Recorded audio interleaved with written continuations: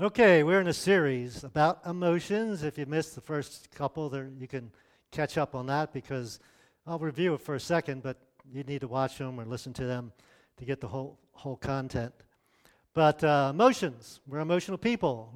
God created us that way. We have good emotions and we have some not good so good emotions. And one thing we tend to make a mistake about emotions, I think, is that we can't control them. They're out of control. Well, Jesus says otherwise, and so there is a way to control them. So we're talking mostly about negative emotions. Don't need to control the positive ones, obviously. And so that's where we're going today. Topic's envy. I want to start out with a question. How many of you are on some form of social media? I obviously can't see the people at home, but how many here are present? How many are on some form of social media? Okay. About half of you. All right. Some good things about social media, right? In fact, we have a family that a tree fell on their house on Monday, unfortunately. And the way I found out about that was through Facebook. I even got pictures. Found out about that. So we could connect with them and pray for them. And so I celebrate people's birthdays. I find out. I send them a message saying happy birthday, whatever. People do that for me. So there's some good stuff that happens on social media. Now, one of the negatives about social media is this. It causes us to be discontent.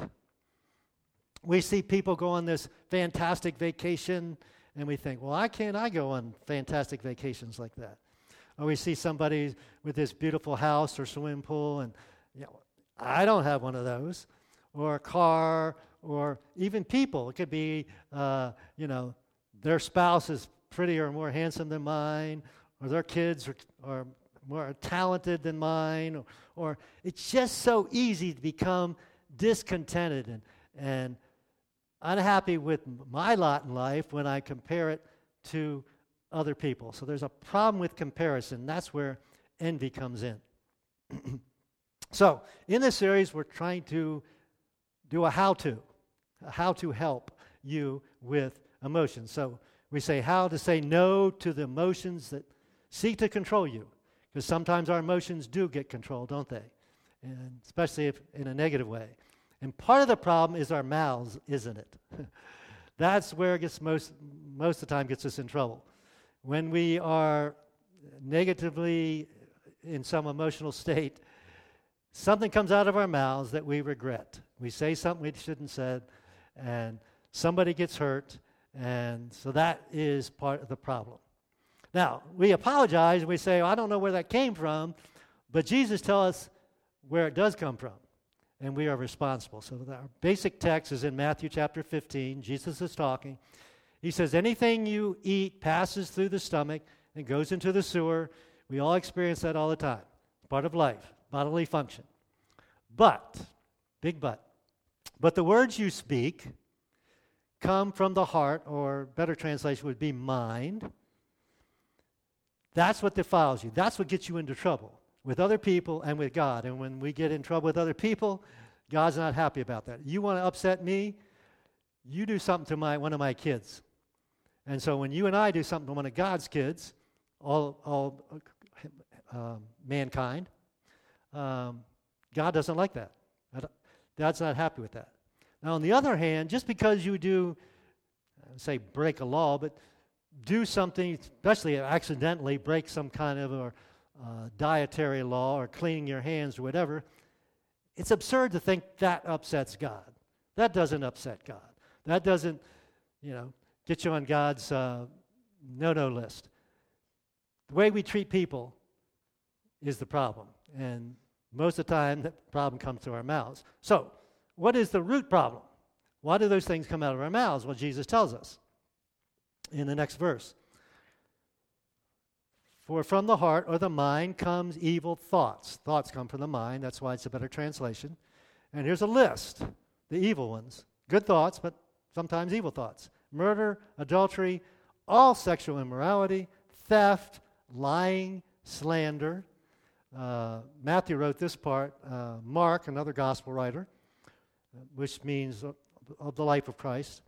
Greed, wickedness, envy, there's our word, pride, and foolishness. These are what defile you. These are the things that get you in trouble with other people and with God. Eating with unwashed hands, that'll never be a problem. So, where is the source of our negative emotions, in this case, envy? Well, it starts here. If I don't have evil or negative thoughts, I will not have negative emotions. So our emotions are connected to us, who we are, to our mental state. What we normally try and do is monitor our behavior. Okay? I might have these negative emotions. I'll just put a hand over my mouth so I don't say something that gets me into trouble. But the problem with that is we're not perfect at it, are we? And we slip up. So Jesus is telling us a better way. Get control of your thoughts, and then you won't have the issue with your emotions. Think about it this way. If I take my car and run into your car out here in the parking lot, whether it's by accident or not, and I say, "Oh, I'm so sorry," Claudia has a new car to her, she would be a little upset about that, wouldn't she? Even if I apologized. She would still be hurt. She would still be upset. So, we can't undo what we've done, but the damage is done. And so this is why it's so important. Now, last week we talked about guilt. And if you struggle with guilt, what I would suggest, or Jesus, or in this case, Paul would suggest inputting in your mind is Romans chapter 8, verse 1 says, "There is no condemnation or guilt to those who are in Christ Jesus." So if you're a Jesus follower, what I do is, if guilt begins to bubble up in me, that emotion, I quote that verse to me. Well, no. I don't have any condemnation. I don't have any guilt. So today's topic is something kind of ugly. Guilt's ugly, but so is this, and that is, of course, envy. Dealing with envy. Now, I don't know about you, but one of the problems for me with envy is this. When I'm envious of someone, and for whatever reason, they have a fall. Somebody, important or famous, and they have a fall for just a second or a couple seconds. I'm so happy. I'm happy. You got yours. You've fallen. And now I catch myself, and I say, no, that's bad. That's ugly. No. I shouldn't feel that way. But just for a few seconds, envy creeps in. So I give you a definition of envy. It's nothing special. It's something to give us a little something to focus in on. The distress or resentment, there's a biggie problem, we feel when others have what we want. And what happens with envy is this kind of artificial competition that takes place that the other person often has no awareness of. In fact, we get envious of people we have no contact with. We don't know them, they don't know us, and we still become envious of them. And in this competition, we're going to see nothing good comes. Now, we're going to look at something Solomon wrote. We looked at something he wrote last week. We looked at something he wrote. He didn't write it last week. And we're going to look at something he wrote, two things he wrote this week. One is in a book he wrote, a book in the Bible called Proverbs, and there's a lot of wisdom there. Solomon was a very wise person. He was also a king and a very rich person, ultra rich. So he had this brilliance, but also all this financial resources. And here's what he says about envy. Very graphic to me anyway. Envy rots the bones. You ever see anything rotting? Very putrid, very unpleasant. And he says that's what envy does to you and I. It rots our bones. Another, actually, Message paraphrase puts it this way.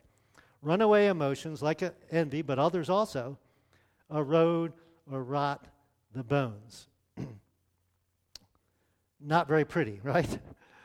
So there's no upside in envy. There's no upside in comparing. Because you got two options when you compare. One, it either makes you arrogant. Well, my house is bigger than your house. My job is better than your job. My spouse is prettier or more handsome than yours. My kids are better behaved than yours. The list is endless. I have a nicer car, etc., etc. Something that's easy for me to be envious is somebody's gifts or talents or abilities. In my case, somebody speaks, a public speaker. The words just flow so beautifully. And when I struggle with that. So that's one side of comparing. I can be arrogant of the person that I think I'm better than, but more likely the problem is what? Well, I become discouraged or depressed or upset because they have something I don't have. Again, bigger house, more money, better job, more athletic prowess, whatever it might be. So, it's a no-win situation. And the biggest problem is it ruins relationships. When you compete with your spouse, or you compete with your siblings, or you compete with... now, there's a healthy way to compete, but that's not what we're talking about. So, here's the solution. I'm going to give you the solution. Ready? Here it is. Just stop it. Just stop doing it. Now, everybody's good now, right? Nobody's going to envy anymore? That's the problem, isn't it? Way easier to say than to do. But Jesus is telling us that, in this case, Solomon, you can control it. There is a place you can go mentally, so to speak, when those negative emotions, especially in this case envy, begin to surface in your mind, in your thoughts.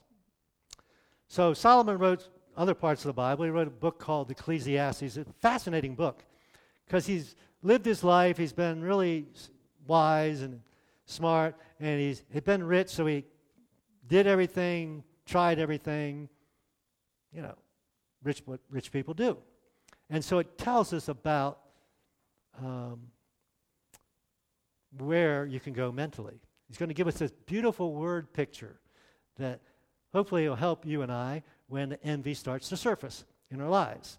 So this is in chapter 4 of this book. This is again Solomon, observed. He was a person that, wise people do this. They observe, they have observations of life and experiences. When I observe the most people, so you and I are most people, right? Here's what he observed, that most people are motivated by what? Altruistic reasons? No. Most people are motivated to success because they envy their neighbors. That's what drives them. You got a bigger car than me, I'll show you. I'm going to work harder, make more money, and get a bigger car than you, or a bigger house, or more expensive car, or a prettier wife, or more handsome husband, or whatever it might be. The motivating factor for most people to succeed is envy. That's the measuring.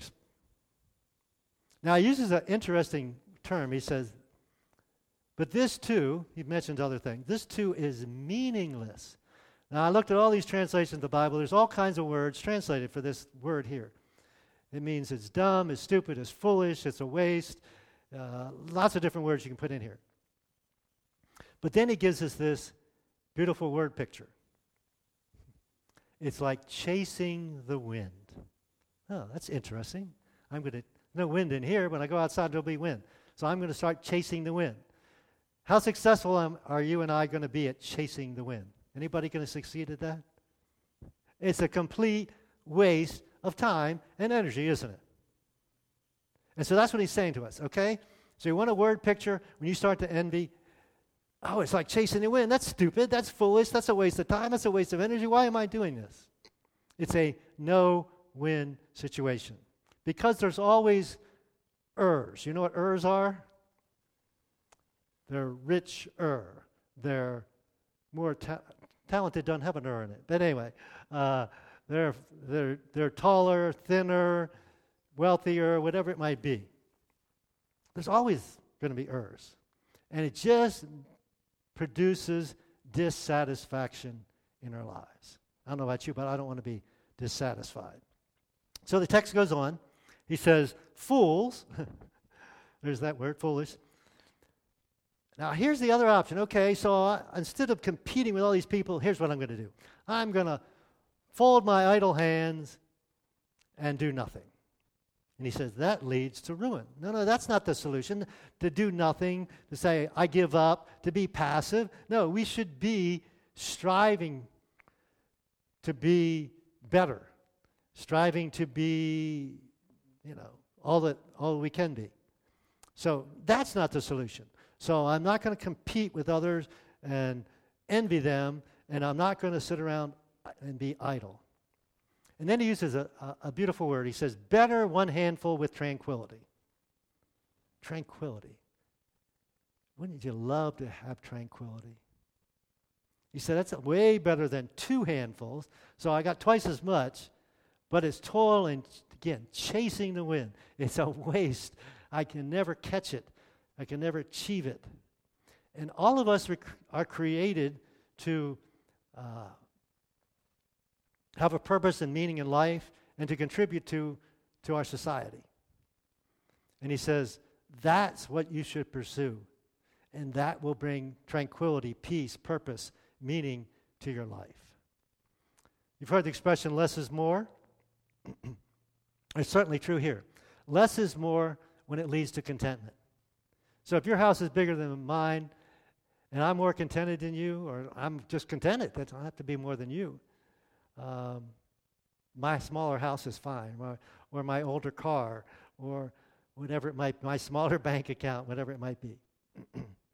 So let me suggest to you, if you've got something in your life, social media, or some journal in your field of study or work or whatever, and when you access that, you are discontented. Remove it. And maybe that's where some of you folks are off Facebook. It made you discontented, especially during all that political stuff. Or like I said, some journal or whatever. Get rid of it. Life is meant to be lived with contentment or tranquility. And the text goes on. He said, I observed another example. So he's going to give us a second example of something that was meaningless under the sun, chasing wind. And what's the thing in this case? He said, there's this case of a man who's all alone. He has no family, all right? Without child or brother. Now, why is this so big, especially in Jewish culture? Because you have no heritage to pass on your name, your family name, your resources. Big deal in Jewish culture, but pretty important to most of us. So this guy has no one to pass on his inheritance. Yet, who works hard to gain as much wealth as he can. So basically, he's saying he works sun up to sundown, 7 days a week, to get more, accumulate more, and accumulate more. But he has no one to give it to. All right? So you kind of understand what Solomon's talking about? So one day, this guy has a eureka moment, so to speak. And he says, who am I working for? Now, I think this is a wonderful question for all of us to ask ourselves. Who are you working for? Now, most of us will probably, depending on your age, can look back and say, I probably worked more than I should have, neglected spending some time with my kids, or spending some time with my spouse. But most of us would answer that question, I'm doing it for my family. But most families aren't going to say, get up at sunrise and work 7 days a week until the sun goes down. They'd rather have some time with you. And unfortunately, those kids grow up and they're not home anymore, and you can't reclaim that time. So ask yourself, who are you working for? Then he asks himself a second question, why am I giving up so much pleasure now? So he's saying, okay, my life is out of balance. I've got all work and no play, so to speak. Why am I doing that? And then he concludes it this way, it's all so meaningless, depressing, discouraging, it's foolish, it's a waste. Why am I competing to get more and more? Why am I stressing myself out and missing out on some of the pleasures of life? It's making me miserable. I need to find purpose, and meaning and purpose comes fulfillment. So let's go back to what Solomon said or wrote in Proverbs. I didn't read to you the first part of the verse. Most of the Proverbs have a flip side, all right? Two sides. So he starts off with the positive side. A peaceful heart leads to a healthy body. But envy rots the bones. So when I'm contented, when I have tranquility, when I'm at peace, my heart and mind, then I become healthy. And my relationships, most importantly, my relationships become healthy. New Testament writer Timothy writes this. He says, godliness with, who knows the verse? With what? Nobody knows that? Godliness with contentment is great, what? Anybody know that part?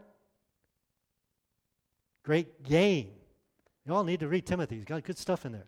Godliness with contentment is great gain. Godliness, contentment, peaceful heart. So, you and I cannot win by chasing the wind, can we? You can only lose. You can only be frustrated. You can only be wasting time. Now, on the plus side, God's given us all a race to run, purpose in life. He's gifted us, given us talents and abilities, and given us opportunities to employ those talents. And it's so foolish for me or you to compare my race with your race. In fact, you want to be discontented, try and run somebody else's race, live somebody else's life. Big problem with envy is this: it is so self-centered. It's all about me comparing myself to someone else. And anytime you and I are self-centered, nothing good comes from that. Now, we're going to notice other people and their accomplishments. So, a little bit of advice. Look at people for inspiration, not imitation, not envy. I have a neighbor. Most of you know I run. I'm a runner. Long distance, trail running, mostly that's what I prefer. I have a neighbor who's 9 years older than me, which makes him 78 years old. He's 78 years old, and most days he runs past my house both ways. Most days. Majority of days. 9 years older than me, and he's still running. And he runs 5 or 6 miles. He doesn't just run a mile or two. So I am not envious of him at all. But guess what? I'm inspired. I'm not too old to run. He's still running, so I can keep running. Came across a great quote. Compare yourself to who you were yesterday,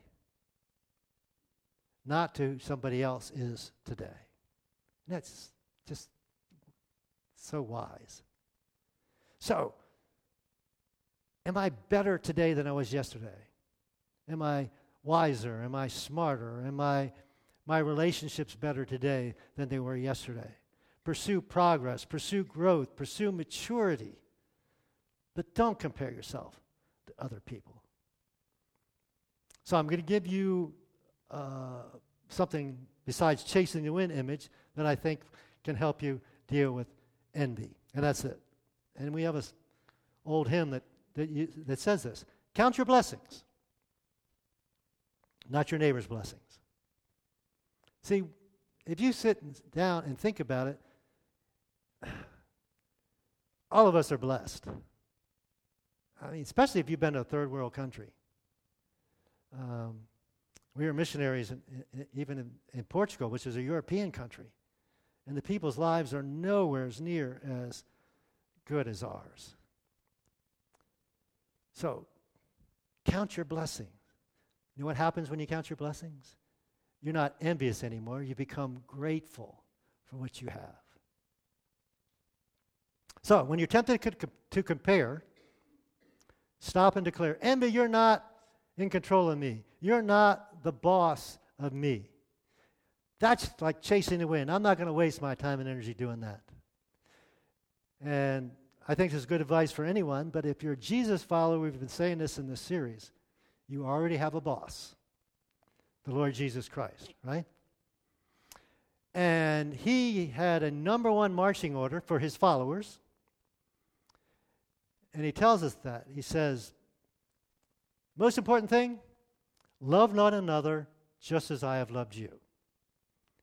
If you don't do anything else, love one another like I have loved you. So we have I hopefully get answers to this question.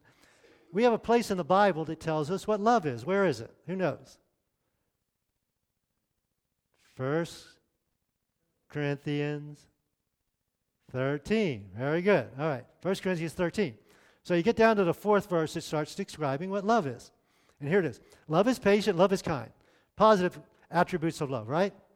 Now notice what's the first negative Paul writes to describe what love isn't. It does not envy.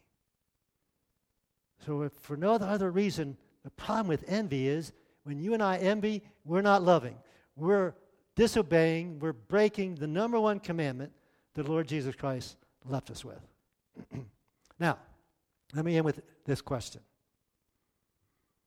In what area of life is envy seeking or have control of your life? Is it work-related? Is it spouse-related? Is it kid-related? Or is it recreational-related? Health-related? Looks-related? Is there an area of your life that envy has or seeking to get control? So, anytime you deal with it, word picture, chasing the wind. This is chasing the wind. Not going to waste my time and energy doing that. And the other thing is, and this is going to be your next step or take home or whatever, I encourage you to take some time and actually do that this week. Do it today, most preferably. Make a list of your blessings. What you have, not what you don't have. And that'll produce a grateful heart in you. Let me pray with you and let you go. Father God, thank you. We thank you for the wisdom of your word. Envy is such an ugly emotion. It does so much damage, just mentally and emotionally to us, but even probably most importantly to those around us. And God, we know you don't approve of it. And it keeps us from loving. God, forgive us. Help us to, not completely, we're never going to be perfect, but help us keep control over this negative emotion. For everyone who's not a Jesus follower, we pray that today would be the day they would realize their need to have a boss. Because they have a benevolent boss. You have a boss. And it's not the freedom you think you have. You're a slave. The Bible says slave to sin. You're a slave to that negative side of you.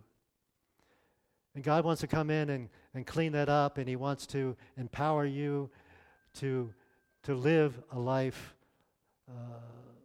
pleasing to him, a life of love, and a relationship that goes on in eternity. So you can accept that gift by just saying, yes, God, I accept that gift. For most of us who are Jesus followers, this is an area of our lives that maybe we've kind of neglected, that we need to pay more attention to. So again, thank you, God, that you forgive us, empower us to have victory in this area. For your glory, we ask these things. In Jesus' name, amen.